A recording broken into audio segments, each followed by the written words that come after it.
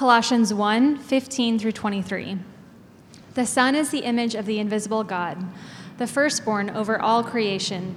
For in him all things were created, things in heaven and on earth, visible and invisible. Whether thrones or powers or rulers or authorities, all things have been created through him and for him. He is before all things, and in him all things hold together. And he is the head of the body, the church. He is the beginning and the firstborn from among the dead, so that in everything he might have the supremacy. For God was pleased to have all his fullness dwell in him, and through him to reconcile to himself all things, whether things on earth or things in heaven, by making peace through his blood shed on the cross. Once you were alienated from God and were enemies in your minds because of your evil behavior. But now he has reconciled you by Christ's physical body through death to present you holy in his sight, without blemish and free from accusation. If you continue in your faith, established and firm, and do not move from the hope held out in the gospel. This is the gospel that you have heard and that has been proclaimed to every creature under heaven, and of which I, Paul, have become a servant. This is the word of the Lord. Amazing. Thanks, Ashley. Good morning, everybody. Wow, welcome, everybody. We are squeezed in here. Well done making it to the 10. We do have a new third gathering called the Noon. You are more than welcome to check out at some point. But I just want to say welcome. You're welcome here to the 10. I'm so sorry that some of you don't seem to have chairs. If you have a chair open, would you please notify the individuals that are standing? Look at that. There you go. Seek those out if you like. Awesome. There you go. Welcome. You guys, welcome to Park Hill Church. My name is Evan, if you're new. My wife, Sandy, and I have the joy and honor, really, of leading this church. And we are walking through the book of Colossians, both here in Sundays and teachings, and also in discussions and prayer in our communities. We're walking through the implications of this book on our lives. And so, quick backdrop, if you're just joining us. Colossians is a letter written by Paul to a young church. We're 5 years old. This church was barely older than that. Remember, this is like the first generation of any church. Brand new, this whole thing called church. And so Paul writes to a young church. And the city of Colossae was famous for its spiritual pluralism. You know, pluralism, all these different ideologies they were trying to just fit together into a big salad bowl and call it good. So the city had a well-known angel cult, which is interesting trivia. They worship invisible beings, plus popular magic arts. And then you got the Roman gods. And then add to that, in the salad bowl, you had non-Christian Judaism. And all of these things were competing with everybody's minds and ideas. And so you can imagine it was somewhat confusing to follow Jesus and to be in a big city with all these ideas. And you're this little community, and you're like, who or what is God anyway? What is God? And what do we mean when we say God is creator? And why do we Jesus followers say that Jesus is the only way to this God? How dare we? Right? And in the face of all the other opinions, who are we to make such an exclusive claim about this man, this God-man, this Jesus, crucified, risen? We have a Messiah that we say is God. How dare we? In the face of all these ideas. And so these are the questions and the issues this church is wrestling with. This feels familiar to us now. This feels altogether very familiar, right? Colossians could be San Diegans. To the church in San Diego in 21st century, I write to you. And so as a church in San Diego, we're facing these questions, the same ones, and really we want what they wanted. And that is, how do you do this thing called being a human in a relationship with God? How do you do this thing? How do you mature, in Paul's words, mature in Christ? Because according to Jesus and Paul, that's the goal, maturity. Maturity in Christ. This is why Paul writes the letter. Here's his mission for writing. He says, and Jesus Christ is the one we proclaim above all. And we do it by admonishing and teaching everyone with all wisdom. Why? So that we may present everyone fully mature in Christ. To this end, I strenuously contend with all the energy Christ so powerfully works in me. That's Paul's goal. Our maturity, yours and mine. in Christ. And it's not just Paul's goal, remember. This is Christ's goal, because to be an apostle is to be like a sheriff's deputy, right? To be one of the 12 apostles who then wrote the New Testament was to speak with Christ's equal authority as Christ. That's what Jesus gave his disciples, the authority to speak his words, which is why we have a New Testament that we respect, not just respect, but submit our lives to as God's words to his human family. And because ultimately we believe these words contain like the best life possible. Flourishing, not the easiest, but the most flourishing, eternal, full life. Jesus called it life to the full. And so that's what following Jesus ultimately is. Being a Jesus follower means trusting that Jesus, the perfect God-human, knows how to be human way more than any of us. That's trust. That's what it means to follow Jesus. And that's what Paul wants this church to understand above all. If there's a title for this sermon, it's Christ above all. Simply put, Christ above all. So if we want to grow as children of God in maturity, wisdom, power, patience, gratitude, all those good things, then what we need to know above everything else we can know is that Jesus Christ is the ultimate authority and center of the universe. No big deal. That's of everything you can know with your mind, that is the most important thing you can know. Jesus Christ is the center of reality and the supreme ruler of the universe. Thankfully, he is more loving than we can fathom. So that's what today's passage is all about, Christ above all. And what we're going to find is that the more you understand and know Christ, the more you understand who God is, what God has done for you, and who you are. I submit along with Paul, you cannot know your identity truly apart from Christ. We cannot know who we are truly apart from Christ. And apart from the community of Christ. We are not autonomously defined. This is what Christ comes to us to say. He gets to define who we are and who he is and how reality works. And as we say yes to this, we mature. We mature in Christ. In fact, the rest of Colossians is Paul unpacking the implications of this massive statement. He's like, hey, since this is who Christ is above all, and this is what his authority and goodness is like, and how central he is to reality, that means, hey, only Christ gets to define what is true and good and beautiful. Which means, you don't want to live against his teachings. Trust me. Trust me, because with him is fullness of life.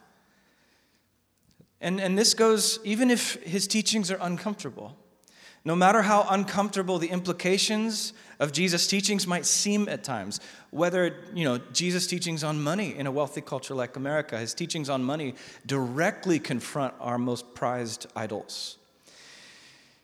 Whether it's Jesus' teachings on sexuality or power and influence or politics or whatever else, Paul's like, resist the pull to disagree with Jesus. Trust me. Trust me. Submit to his teachings instead of your own opinions. Trust me. It will be flourishing for you. Why? Because what Paul will say, we'll see him say it, the grain of the universe runs in Christ's direction. And anything and anyone that stands opposed to Christ will not last. Only Christ lasts forever. He's the center of reality. He's above all things. So the invitation, come on, come to the center. Come to the center. Submit to Christ. Flourish forever. And it's perfect. It's a perfect day for this sermon because the way you submit to Christ for 2,000 years, the way human beings join the kingdom of God is through the waters of baptism. And they're wide open in that 6-foot wide tank or whatever, right here. Like there's never been a more wide open door, maybe, in your life than this moment. So this teaching will come in two parts. What we're going to see over the next half hour or so is part one, we're going to look straight into the center of the universe, which is this person, this loving person called Christ, Jesus Christ. That's the bulk of the teaching. And then part two is going to be verses 21 through 23, where we celebrate the benefits that come to us when we submit to Christ. So we're going to see Christ, and then we're going to celebrate what happens to people when they submit to this Christ. So let's dive in. Part 1, you ready? Verse 15. Look at this epic first line. The Son is the image of the invisible God. So I love songwriting. That's an epic first lyric of a song. Just like great first line. And the first observation from this is by looking at Jesus, we discover who God is. Very simple, but very profound. What is God like?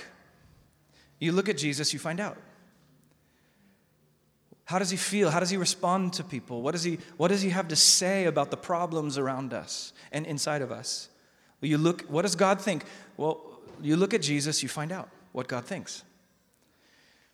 So in the famous intro of the Gospel of John, John writes this, "No one has ever seen God, but the one and only Son, who is himself God and is in closest relationship with the Father, has made him known." I don't know about you, I have all kinds of questions here. No one has seen God? Wait, there's this whole collection of like 39 books before Jesus of people seeing God. It's called the Old Testament.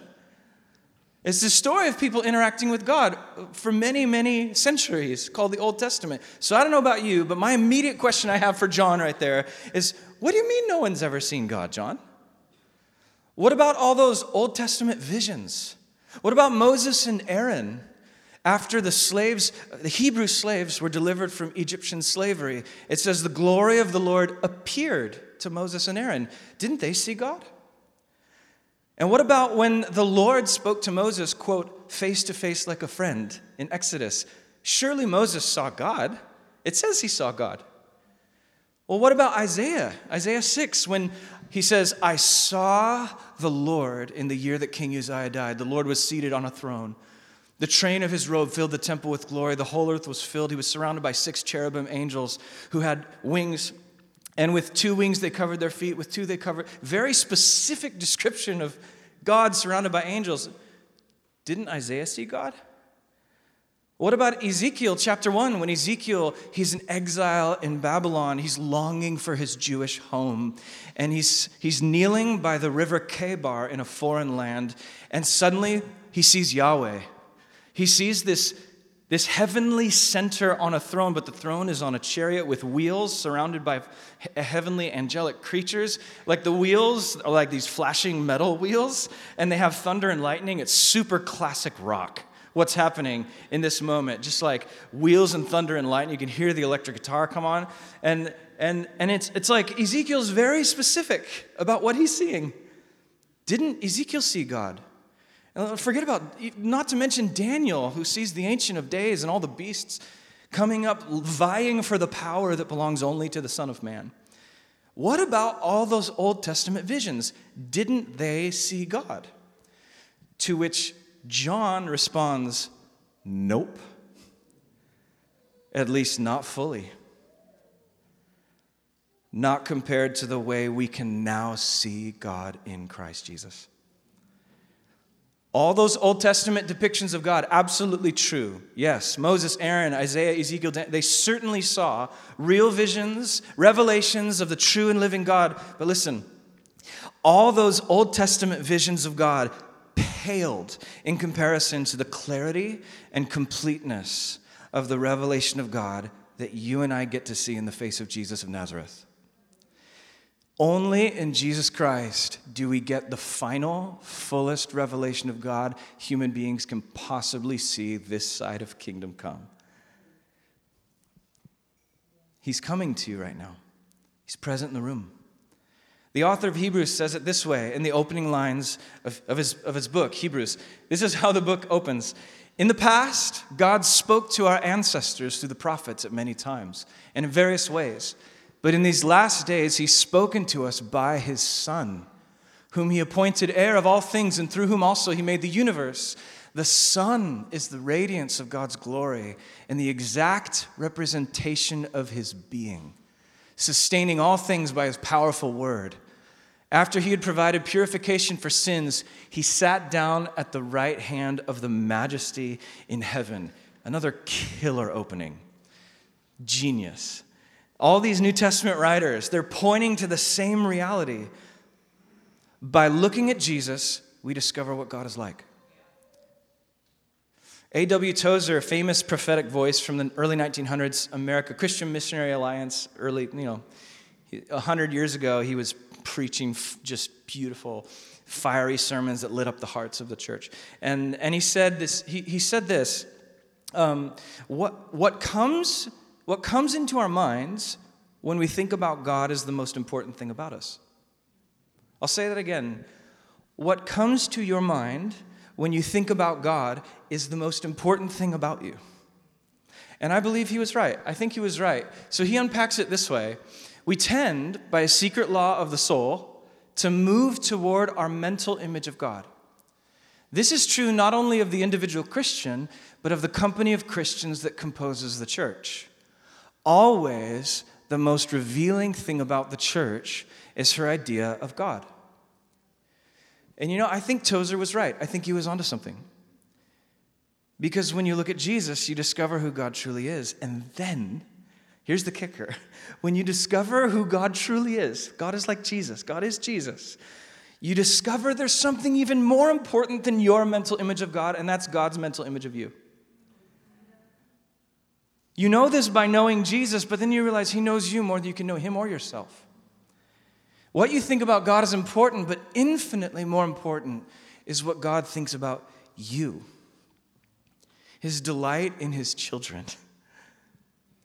This is why it's so important to see him clearly. Because when you see Jesus clearly, all the bad, messed up, broken pictures of God that we've absorbed from other people, or from maybe our parents' mistakes or our own mistakes, or from abuses we've experienced, whether at the hands of Christian authority, we've experienced abuse. All of the broken mental images of God, when we see Jesus clearly, all that bad, broken stuff can finally heal in the presence of the true and living God, where then you discover how you are loved by this God, how he delights in you. And you find yourself in the same place Paul was when he wrote Romans 8. And he's like, the depth of the mysteries of the love of God. No height, no depth, no width, no unseen, no seen, no death, no disease. Nothing can separate us from the love of God, which is where? In Christ Jesus. Revealed in Christ Jesus. Our Lord. That our Lord part, you submit to his lordship and all of that becomes true. He delights. So church family, look at him. Look at Jesus. Fix your vision on Jesus at all costs, because there's no cost worth paying to miss Jesus. Fix your eyes on Jesus. Don't turn your eyes away from Jesus, because setting your eyes on Jesus, you're setting your eyes on the true living God. So how do you look at Jesus? Well, you live in the Gospels. That's very practically. Jesus has breathed out through the Spirit, through his apostles, his biographies. We have 4 biographies of Jesus that are trustworthy to lead us to Jesus. How do we look at Jesus? We live in the Gospels for the rest of your life. We read and reread Matthew and Mark and Luke and John and let them wash over your heart and mind year after year. You guys, we just finished, Aaliyah Pursley, one of our pastors, she just finished recording the next week of Bread podcasts to help lead you through the end of the Gospel of Luke. So we just finished Luke as a church. How many of you have been able to at least track along with us in some way with Bread? Amazing. Oh, so many hands. So we have finished Luke, where we've seen Jesus. We've read and reread the story of Jesus. And we're about to jump into the book of Acts. But also live in the Old Testament, not just the Gospels. Live in the Old Testament. Why? Because Jesus trusted all of it. And he said, the whole Old Testament was designed to point to me. So you read it looking for me, you find me. Jesus found himself there and then gives us this giant ancient signpost that says, discover me, encounter me. And then live in the book of Acts. Live in the book of Acts, which we just started. We're going to start this next Friday in our bread practice. It's the perfect time to practice bread because we're moving from the Gospel of Luke to now the book of Acts. You know what Acts is? It's the history of the first Jesus followers learning how to fix their eyes on Jesus. And then you read the rest of the New Testament, and it's all to encounter the living Lord. Not just to gain information or motivation, but for relational union with this loving God. And so this is why reading Scripture is essential for your maturity and mine.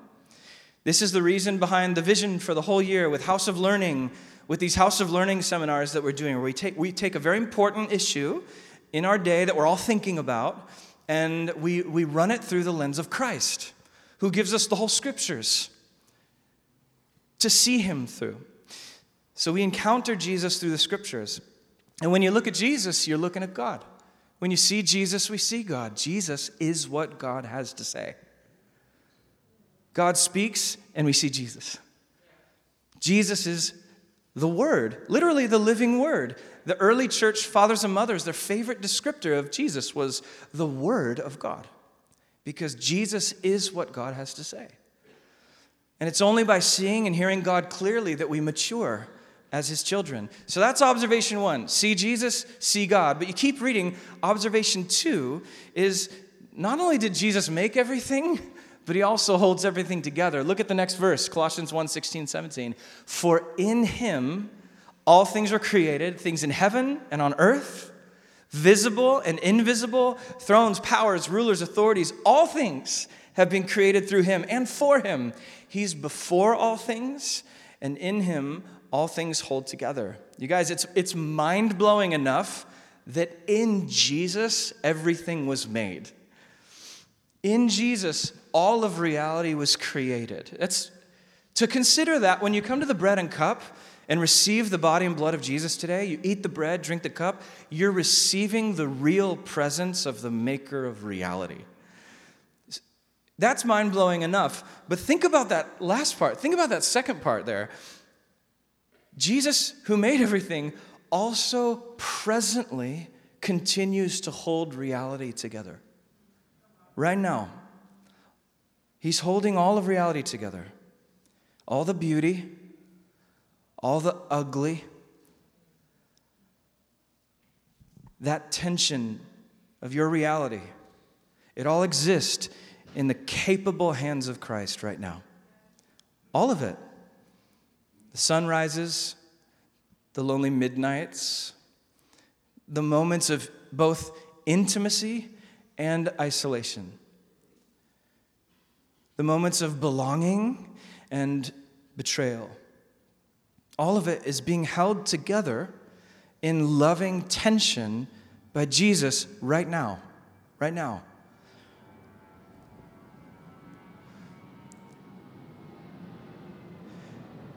And because of that tension, because he's holding it all, you can have faith. This is why you can have faith. Because he can be trusted. He can hold it all. Only he can. He's trustworthy for you, for his family. And not only do we have faith, but we have hope in God's future, that all of this bittersweet tension, the ugly that we don't even know how to fix, we don't even want to think about, all the reasons we go to therapy, all the things that we don't really know how to unearth, and all the beautiful moments that we want to celebrate and keep thinking about all the time. He holds all of this together, which is why all of this will reach his desired end. He holds it all together, and he will one day unravel it in a perfectly wise way and deal with all the stuff that has hurt you and do justice on your behalf, and deal with all the ways that we have hurt and issue forgiveness where we confess. He will reckon. Matthew, the gospel writer, records Jesus as saying, I am the one with the winnowing fan, meaning I can separate the wheat from the non-edible wheat, the chaff. I only am alone wise enough and strong enough to do this. He will do this. Right now, they're together. He holds it all together. And one day, he will make all the right judgment calls on behalf of his family. And so we can trust him, because Jesus, the man who is God, not only made everything, but he currently holds everything together. And one day he's coming. In other words, Jesus who created everything is the same Jesus who will one day fully redeem. And he's here. He's here right now with us, present to us through the preaching and the scriptures and the bread and the cup and the fruit of the Spirit as we share life and love and kindness and joy together. He's here. So this is what Paul means when he calls Jesus the firstborn. He calls Jesus firstborn. That doesn't mean Jesus was the one who was born first. Because Jesus is uncreated and co-eternal with the Father and the Spirit. He wasn't created. Firstborn comes from ancient Jewish culture, where the firstborn was the one who had the right to the family business. The firstborn to him belongs the property. And so it's less about origin and more about ownership and authority. So when the New Testament calls Jesus firstborn, it means, hey, he pre-existed the universe and now stands as its primary inheritor. Jesus has a right to everything, and we do not. We don't have reality belongs to Jesus and not to us. Isn't that wonderful news? The only part of reality I'm responsible for is this tiny, tiny little niche pocket of very few things I can actually influence. Jesus has it all. Everything belongs to him, which leads to observation number 3, that Jesus, the perfect God-man, is the only one who knows how to be fully human. And guess what? He wants to show you how. Jesus didn't just come, be born, die on the cross, and resurrect. There's years of teaching and exemplifying and showing us how to live. This is what Paul says in this next passage in Colossians 18 through 20. It says, and he is the head of the body, the church. Jesus is the beginning and the firstborn from among the dead, so that in everything he might have the supremacy. For God was pleased to have all his fullness dwell in him, and through him to reconcile to himself all things, whether things on earth or things in heaven, by making peace through his blood shed on the cross.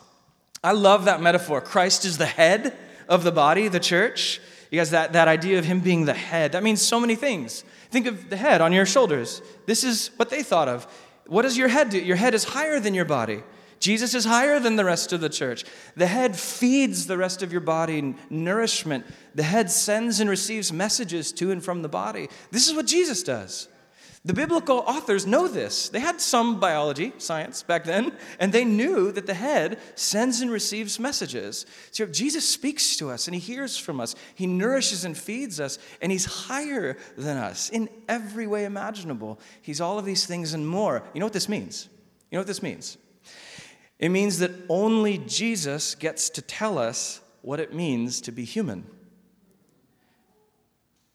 Because Jesus is the only one who succeeded fully. He's the only one who fully knows how to do this messy business called being human. And saying yes to that is what it means to recognize Jesus as the head, the beginning, the firstborn among all the other dead humans, because 1 and 1 humans die, except for one. And he leads us into resurrection life. And get this, it's not only his headship and his supremacy, but his faithful suffering. Paul gets into the suffering of Jesus and his shedding of innocent blood. Think of that word shedding, or spilling out his blood on the cross for the sins of the world. And because of that, simply put, Jesus has earned the right to define what being human is. Because of his work on the cross, his innocent life, and his blood shed on the cross, Christ has earned the right to define what it means to be human. It's not a right that belongs to anyone else in this room. Only Jesus gets to define what's good and evil, and right and wrong, and what's true and what's beautiful. You guys, we don't define those things. That's Jesus' right. To be a Jesus follower is to say, Jesus, that's your right.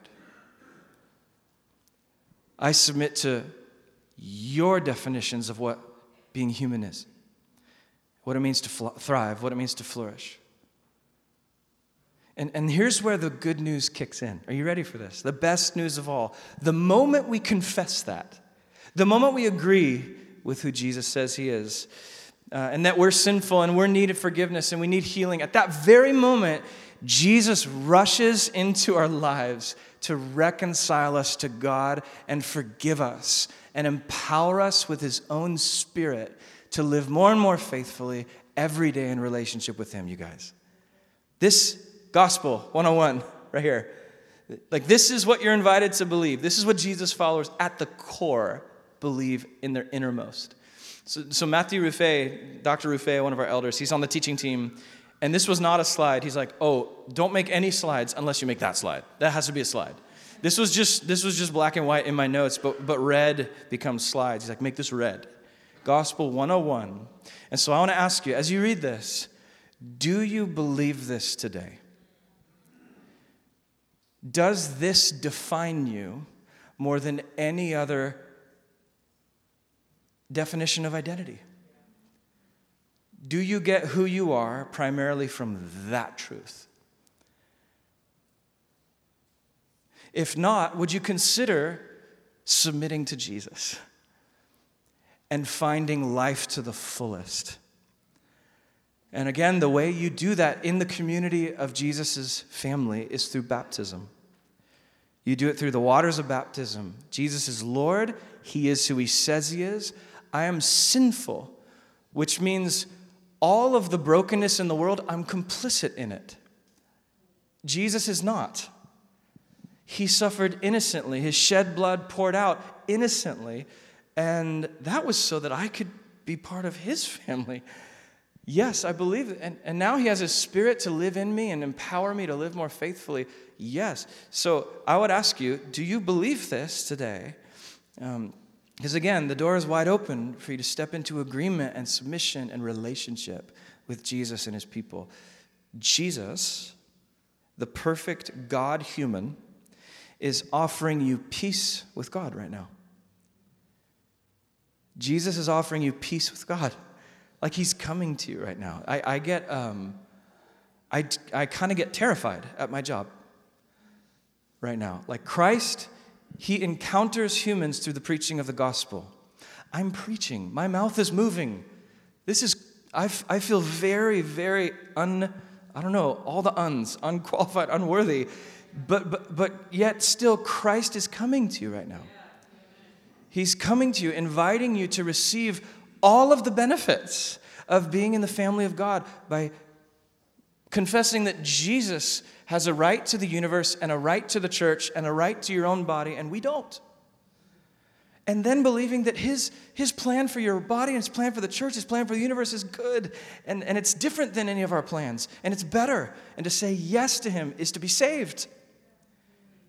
Saying no to him is to be not saved, to be separate from this forever, for eternity. To be separate from God. And so hear Christ coming to you, inviting you into his family forever right now. I love how New Testament scholar, he's becoming a friend, his name is Nijay Gupta. And he describes what Paul is doing here in Colossians 1. Paul is saying, whatever your problem, Christ is the solution. This is the Colossians theme. Whatever the problem, Christ is the solution. And that's not just a trite Christian bumper sticker. That's not. Because Christ created the cosmos, and he holds it all together, and he sees the good, the bad, and the ugly. He sees all of it. And he has a plan to unravel it and to judge, and to actually fix and heal, and remove everything that's opposed to him. He has a plan that's the plan that is good. And it involves rescuing everyone who asks for help. All the way to his own blood being poured out, just so that you and I would have peace with God. And because of all of that, whatever problem that exists for you, Christ is the solution. And again, that's not trite. That's not just a cheesy Christian answer, because Christ is coming to you through a million prongs on a big fork. Like picture a fork with a million prongs on it coming and trying to pick up something Jesus is coming to you through the bread, through the cup, through the scriptures, through the preaching, through this moment, through next Sunday, through those relationships, and through your own reading and prayer. Christ is coming and calling and wooing and drawing people into saving relationship with the Father. He's coming to you. Jesus Christ comes to you. Whatever the problem is, Christ is the solution. He's inviting you to receive the benefits of belonging to his family right now. He's coming to you with these benefits. And so this is part 2. This is the final part. It's a lot shorter than part 1, so you're almost done with his teaching, which is part 2. We just saw part 1, Christ and his centrality and his supremacy over all things. And now the benefit of saying yes to Christ is where Paul ends. Last 3 verses. He says, once you were alienated from God and were enemies in your minds because of your evil behavior, but now he's reconciled you by Christ's physical body through death to present you holy in his sight, without blemish, free from accusation, if you continue in your faith, established and firm, and do not move from the hope held out in the gospel. This is the gospel that you heard, and that has been proclaimed to every creature under heaven, and of which I, Paul, have become a servant. So right there, these are the benefits we get from submitting to Christ. And Paul puts them in three buckets: past, future, present. Paul loves those 3 buckets. He uses them all the time: past, future, present. In some places, he calls them faith, hope, love.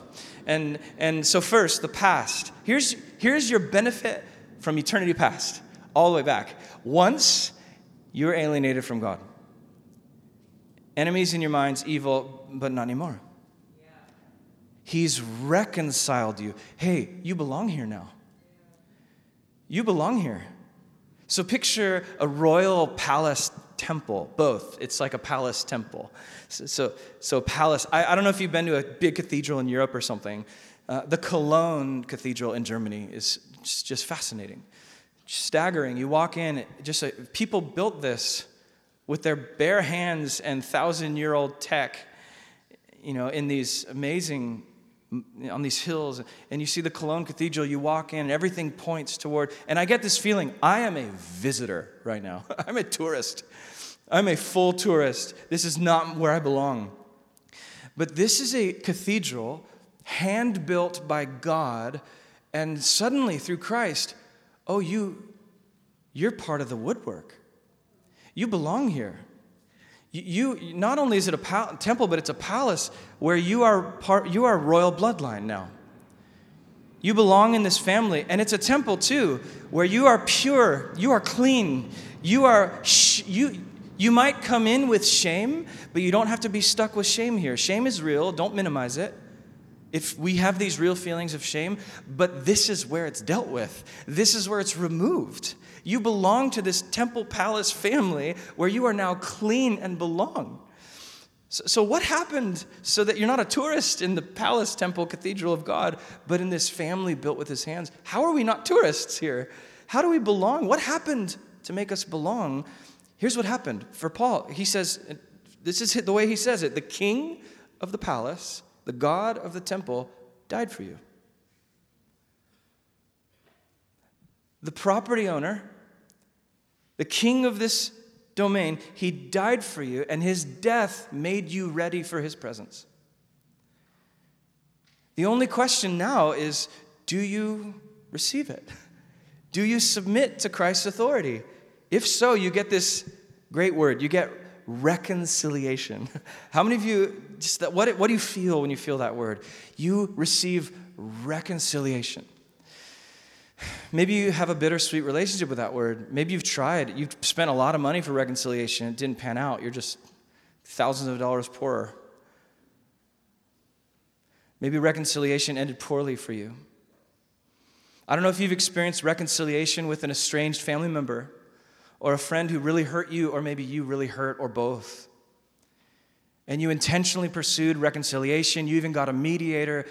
And maybe you were reconciled. Maybe you do have a restored relationship. Praise God.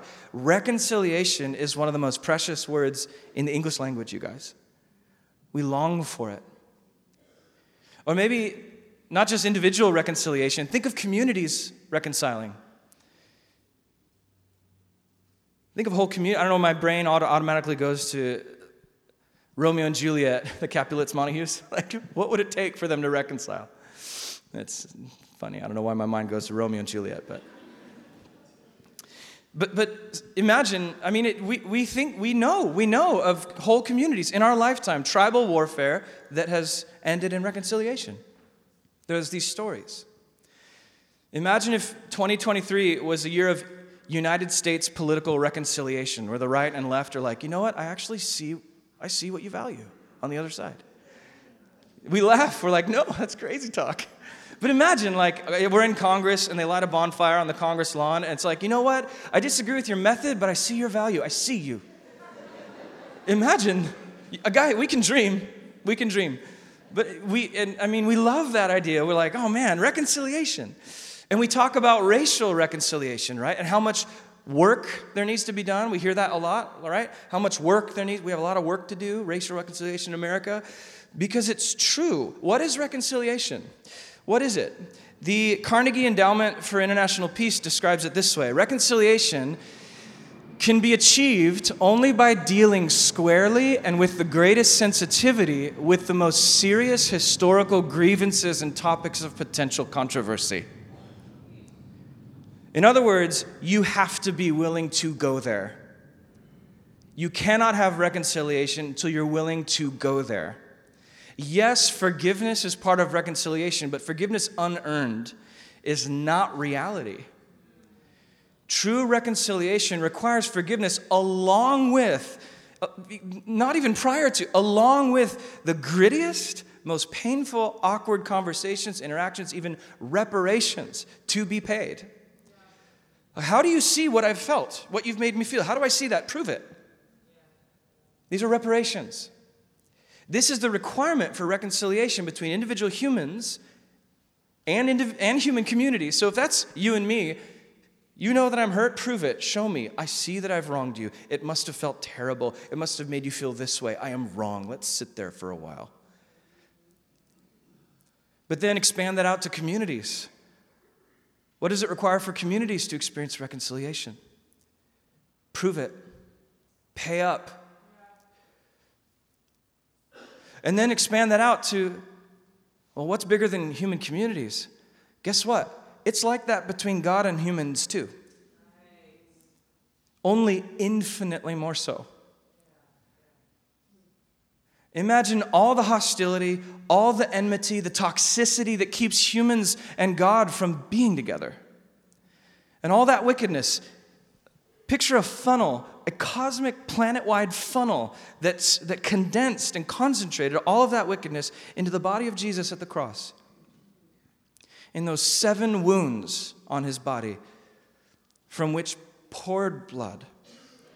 According to Paul in Colossians 1, this is what happened to Jesus. All the wickedness did its worst to Jesus on the cross. This is what happened to Jesus. Jesus is the perfect meeting place between the true God and true humanity. Jesus is true God and human. And in that true God-human meeting place that is Jesus, in Christ, all our sin was poured into him and in his death on the cross. Which means what? The requirements of reconciliation were met. Full payment, full forgiveness of sins, both accomplished by one God in 3 persons at the cross. In Christ's death, God and the human race were brought back together again, reconciled. Which means now we have a future together. In one word, that's hope. God and humans have a future now. You know, when you reconcile with someone, I can see how our future is going to look. Guess what? We can see how our future is going to look, and it's called hope. This is our future reality. Christ died to present you holy, pure, shameless, and guilt-free in God's presence forever. My friends, that's how your future is going to look. Your future is you standing shameless and pure and accepted and belonging in the presence of not just God, but God's billion-member family. This is your guaranteed future. So you come to the bread and cup week in and week out. You know why we eat and drink? To remind ourselves, Jesus will be faithful to make me that kind of future person. He sees me becoming that person. How could I abandon him today? And that's when the future gets pulled into the present. Every Sunday, we want to see the future today. Because we're not just pure in the future, accepted in the future. This is a reality we get to inhabit today. Listen, you know what this means? Change is possible. Transformation today. You can change. There's healing. Think of change in terms of healing. There's healing available for you in the kingdom of God.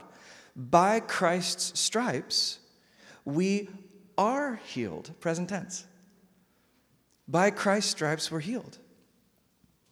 And you guys, sometimes we do see divine healing happen today by the power of God. And sometimes we pray for healing and nothing happens and people die. Sometimes healing is gradual. Listen, however healing comes, we trust that God is a God who heals. Whether it's physical healing or emotional wounds or relationships that seem too complex to ever be fixed. Or maybe it's a pattern of desire. You're like, why do I have all these desires? And you've asked God, Lord, why do I have these desires if I'm not supposed to have what I desire? And it's been messing with you for a long time. Listen to Paul's words. Now God has reconciled you by Christ's physical body through death to present you holy in his sight, without blemish, free from accusation. Interesting, there's an if you continue in your faith, established and firm, and do not move from the hope held out in the gospel. See that if? What's that there for? Is there a condition? Wait a minute, all these benefits have a condition? Yes, and? Well, see, that's the present part. You guys, this is your part. This is the benefit today, because change is possible today. Look at the present benefit. Here's the benefit. We get to press on, and even in our present struggle, pressing on toward maturity, there is endless grace and power through the Holy Spirit. You guys, the effects of the gospel, they don't happen overnight. Maturity doesn't happen overnight. It's not automatic. We know this, right? We talked about this in the first teaching in this series. What we're going to see over and over in Colossians, maturity in Christ is a struggle, but it's worth it. And not only is it worth it, we have all the power we need to succeed and to be faithful in Christ. So Christ is the center and above all, you guys. And he invites us into relationship with himself to receive the benefits of forgiveness and belonging in his family. So that's part one and part two. That's the teaching. Christ above all, and saying yes to Christ means we have the benefit. Our past is sealed at the cross. Our future hope is guaranteed. And our present, there is an if, but guess what? Christ supports us in that if. He gives us his Holy Spirit for the struggle. And here's why there's an if. I know it feels like a conditional salvation type thing, but it's actually not conditional justification. Here's why.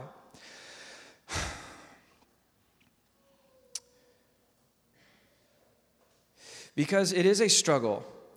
And I want to emphasize that over and over, because the easy temptation in comfortable American Christianity is to slip into a prosperity gospel where when you imagine this great Savior, you imagine a God who can just give you an escape from your pain.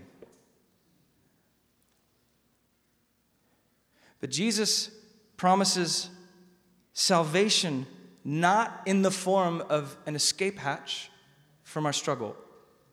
That is prosperity gospel. Jesus as the escape hatch. Jesus as the painkiller. That is not the Jesus of the scriptures. That's the Jesus of the prosperity gospel. What Jesus gives us, the deliverance he offers us, is not an escape hatch to evacuate ahead of the pain, but all the power you and I need to walk through the pain. This is the deliverance. This is the present benefit. I really hope that comes through right now. I hope that comes through. And I know that's not exciting to hear. That's not fun to think about. But it is the full promise we're given. That he will provide, Hebrews talks about, in our temptations, he'll provide a, quote, means of escape. There's that phrase, means of escape. But if you read on, the escape is not a painkiller. The escape is not a promised miracle, an instantaneous deliverance. The escape is the Spirit's power to endure. That is the escape that you are promised. That is the escape you are promised. You have everything you need in Christ to endure faithfully. Don't believe the lie that there is no hope for you. Because if we think of Jesus as the escape hatch and he doesn't escape us, we get hopeless. That is the seductive deceit, the deception of the prosperity gospel. So Jesus comes to us and says, yes, you have a means of escape. Yes, your future and past are sealed, and your present I will deliver you, but not the way we ultimately would love in our comfort zone. He gives us his full presence, and he shows us what it means to live through suffering, doesn't he? Doesn't Jesus do that? He shows us how to obey God through suffering. This is my body broken. This is my blood poured out. Come, eat, drink. Drink of my suffering, drink of my pain, drink of my wounds. And I will give you all the power to endure wounds, faithfully, to receive wounds and to dispense forgiveness. Just like I did. Jesus is receiving execution and he's releasing, Father, forgive them, they don't know what they do. That's what I'll give you power to do. So we come to this Jesus, this God who is man, who is human, and we worship him now. Drew and the band are going to come back and we're going to sing. We're also going to invite people to come into the water and to say yes to this wounded healer named Jesus, who is also above the universe. And we're going to say thank you for your blood. We're going to thank him for his wounds. How do we even respond? Put those 3 words up on the screen. This is what we're going to do. We're going to respond by worshiping, and we're going to pray. If you need power to endure, come forward for prayer. You don't know how to endure this next thing God has for you, or maybe you're in it. You are in the crucible right now, and you don't see a way out. Let us just pray for you. You don't need to say what it is. You don't need to tell all. But there's pastors that will be up front right now during this song who would love to just pray that the Holy Spirit fills you with fresh power to endure and dispense kindness like you're made of it. We need Jesus for this, and he gives us that benefit. That's what he gives us. Receive that today. So let's stand together. Holy Spirit, would you come?